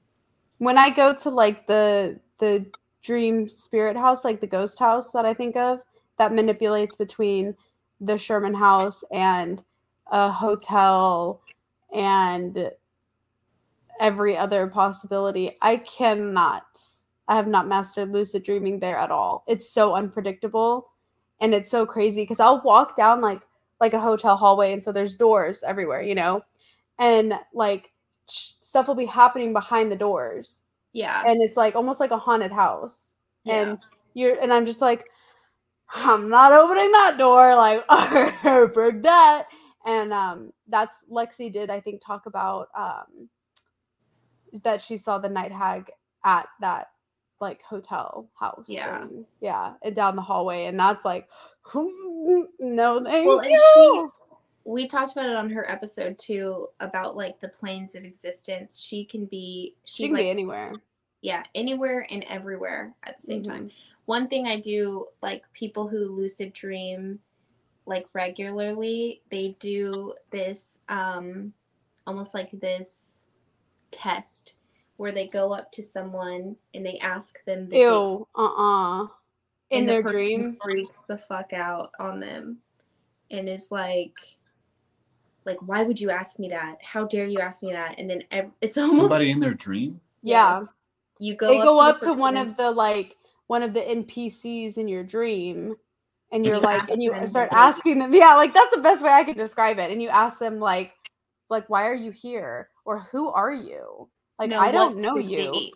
Right? Or what's the date? And then they start freaking out, like you're not allowed to ask that. Yeah. Like, what do you think you're doing? See, and I take a very like psychological, scientific standpoint on all of this, even though I do believe that it's a you know, like there are different planes of existence. I'm kind of a fucking contradiction when I talk about this stuff, because I think I try to look at it on the evolutionary standpoint of like, well, why do we dream in the first place, right? And I think there's this guy, Andrew Huberman. He is a neuroscientist out of... I know. How do you? He's got like cue cards on the back of the camera. Like his mom is holding them up, like Herbert Longbottom. Like what the fuck? I can't even remember my name half the time. I'm sorry. Go ahead, Alex. Me and Josh are like astral projecting right now. I'm like, yes, Alex. I'm just like, how do you know all this? You can just just do like a random mashup, and then he'll just do like a fucking I've been listening to a lot of him actually, because he's coming up and he has his own podcast. You should definitely listen to this one first and then go listen to it. But he has a podcast, and it's interesting because he talks about like the consciousness. His whole thing is about neuroscience, so he kind of, I'm not going to do it justice. You should definitely go look at what he says about it. But he talks about how they think now that the purpose, the evolutionary purpose of dreaming is to process things, you know. So like it could be like trauma or even things that haven't happened yet, you know, because it's like, when people dream about getting fucking attacked by lions, it's like, well, why would I dream that? And then there's the classic perspective of it is like it's your subconscious dealing with things of like guilt or trauma or stuff like that, and that's more like Freud. And that's Freud has great explanations about our dream interpretations and stuff like that. And a lot of people discount him because he was kind of a weirdo, but I love Freud's interpretation of the subconscious mind. Like all of his stuff. It was wild. I can't say I loved everything he believed in the subconscious mind. Some of it is really icky, but I do agree with you. Like he was spot on with certain things. Mm-hmm. And I like some people attribute to like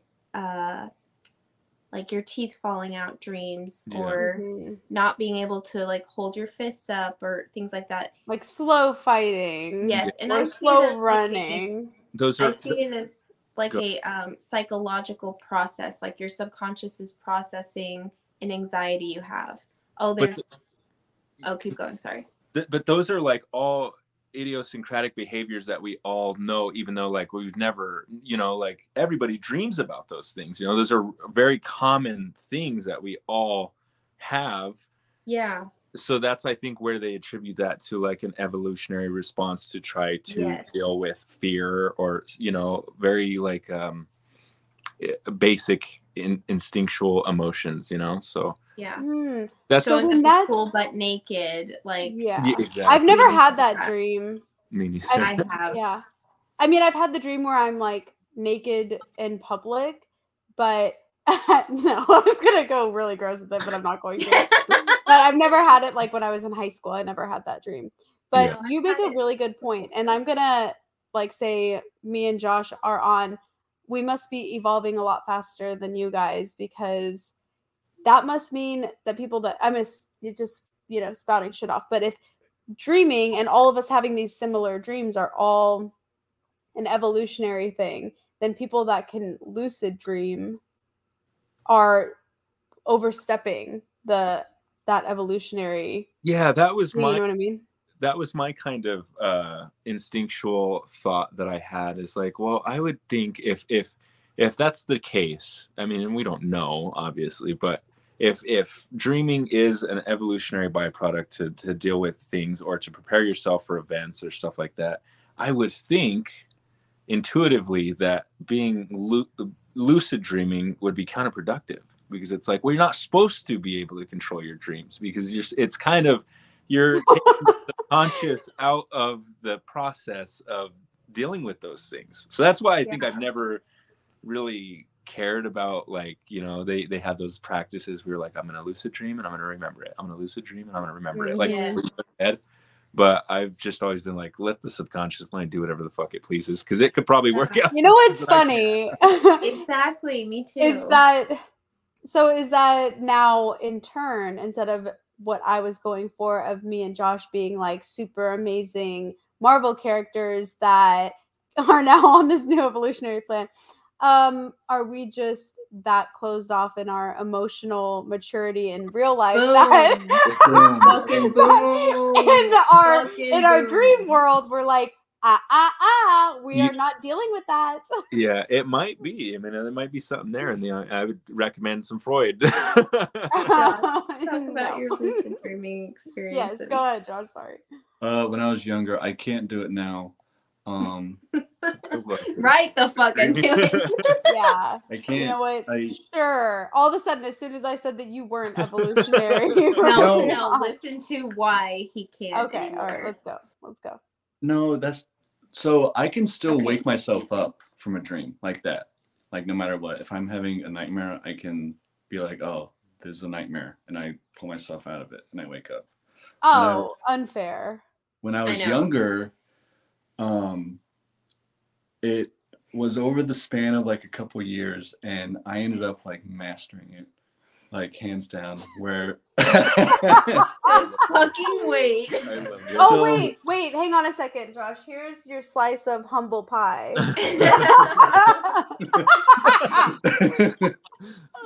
Go ahead. So it started off with like dreaming, and then being able to like realize like this is a dream. But for like a while, like as soon as I realized I was in a dream, I would wake up. Right? So I started getting really good at like, this is a dream, and then I'm gonna stay in it. And I would be able to, and those like that first like bit of it, it felt like I was diving and I was holding on to like a oxygen tube, right? That would only last me like 10 seconds. So I could like do whatever the fuck I wanted for about 10 seconds, and then I'm like pulled up, right? And I wake up. And then that time started getting like longer and longer, right? Explain. So like a dream what you would do. I had one mission. There was one thing I wanted to do, and that was run around and squeeze boobs. I love it. How old are you? Like 11, 12, 13. 14, 15, 14, 16, 15, 16, 25. 17, 18. 31. Probably gonna be 32. But yeah, so like when I was like at the peak, it was being able to say like, oh cool, I'm in a dream, and then I'm just like on a mission. Like, yeah. And that's like all I cared about doing. But and I couldn't ever like fly, but I could do like a super jump, you know? Yeah. Like I'm always getting like pulled back down. Were you breastfed as a child? No, I wasn't. I wasn't. Freud.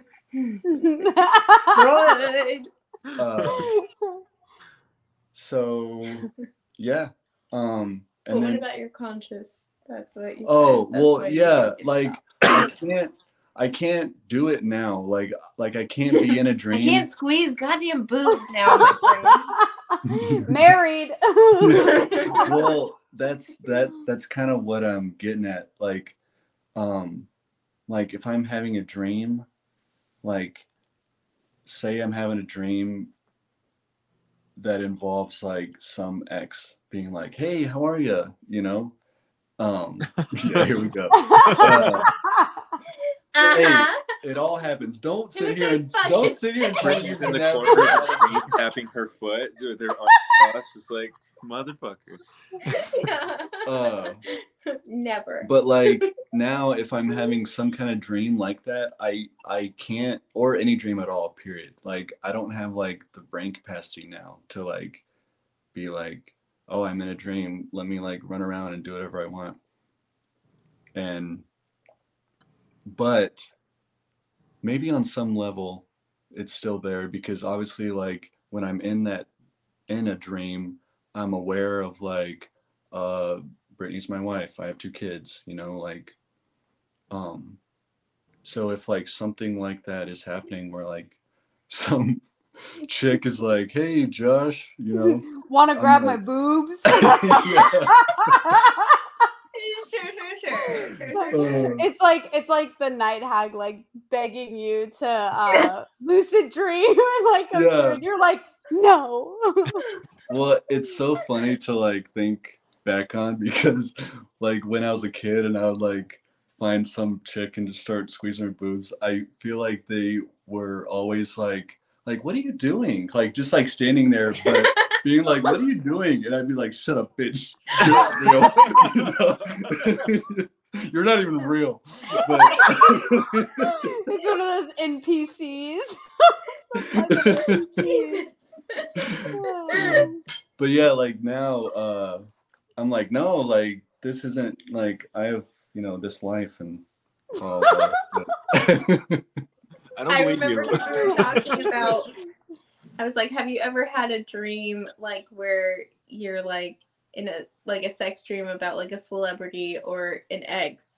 And he was like, no, never. And I was like, okay. But what I meant by that was like I've never had like a lucid dream about that. Not even a lucid dream, but like just a dream where like I'm actually like having sex with somebody. You know what I mean? Right. On that note, I have like anti-lucid dreams. Like, you cannot change anything at all? No, not even that. It'll spill into my wake life. So that's called a wet dream.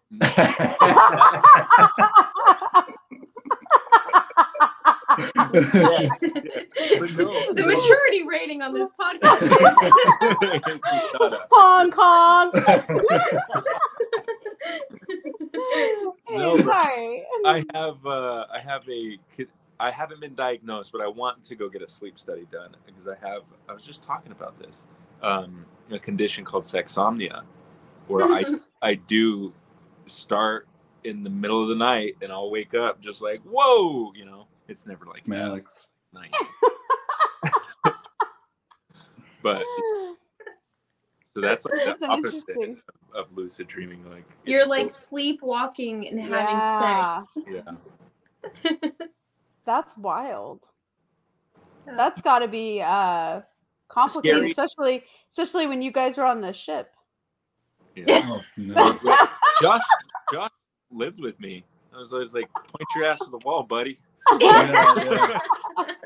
Tape that mouth I remember closed. that. Please Hey, have don't you guys plan that seen section. people mouth taping now? Like, Yes. like as a health benefit? Yes. What? Even Literally thinking sleeping about with it your with tape. tape over their mouth to try to like cure That's whatever. some TikTok shit for sure. I know. It I'm is like, like no thanks. freaky. I'm still Yeah. at Tide Pods, like. Yeah, you are. Yeah. Mhm. So that's some freaky stuff. People are doing some crazy stuff these days. Yeah.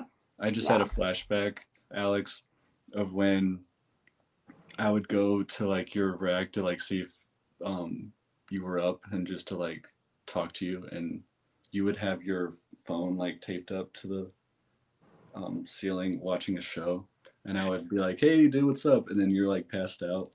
And you would just stand there and watch the show. Just watching your show. I'm You're all just mouth open, and you just all. and then I would be like, I gotta leave. He wasn't watching your show. He was watching you sleep. That's what he never told. It wasn't my drool. It was his drool. So interesting. God, You Navy guys. I know. Yeah. In the Navy. Nobody likes the Navy guys. Except Bitch, you're not even real. I was gonna say nobody liked the Navy guys except other Navy guys. That's true. Well, this has been quite a chaotic episode of all sorts of twists and turns. So thank you guys for listening to this chaotic episode. And thank you to our guests for joining us and keeping this conversation live. I feel like we could just keep talking for hours about this stuff. For real. It's almost like we're all friends in real life. No.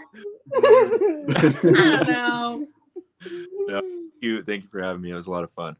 Anytime. Yes, we will have you guys back very, very soon.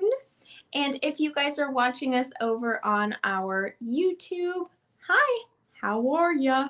Don't forget to subscribe to our channel for more fun episodes and spooky, ooky topics.